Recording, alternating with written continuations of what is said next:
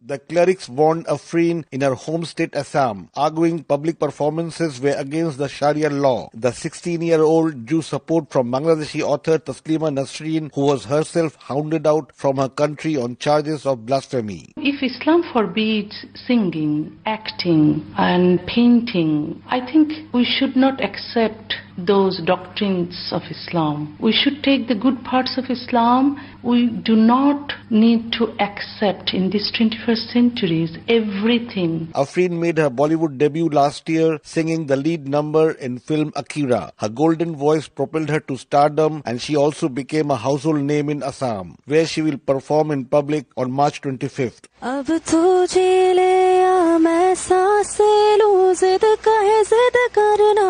Assam's government ordered round-the-clock security for the artist, and India's ruling BJP party spokeswoman Shazia Ilmi fired a broadside at those who threatened Afrin. Very clear, there is no place for clergy in Islam. Everybody's religion is between them and their God. But prominent cleric Maulana Zakir Alam insisted the fatwa was a forgery to discredit Indian Muslims. Mainstream media is projecting these suspicious people as a mufti.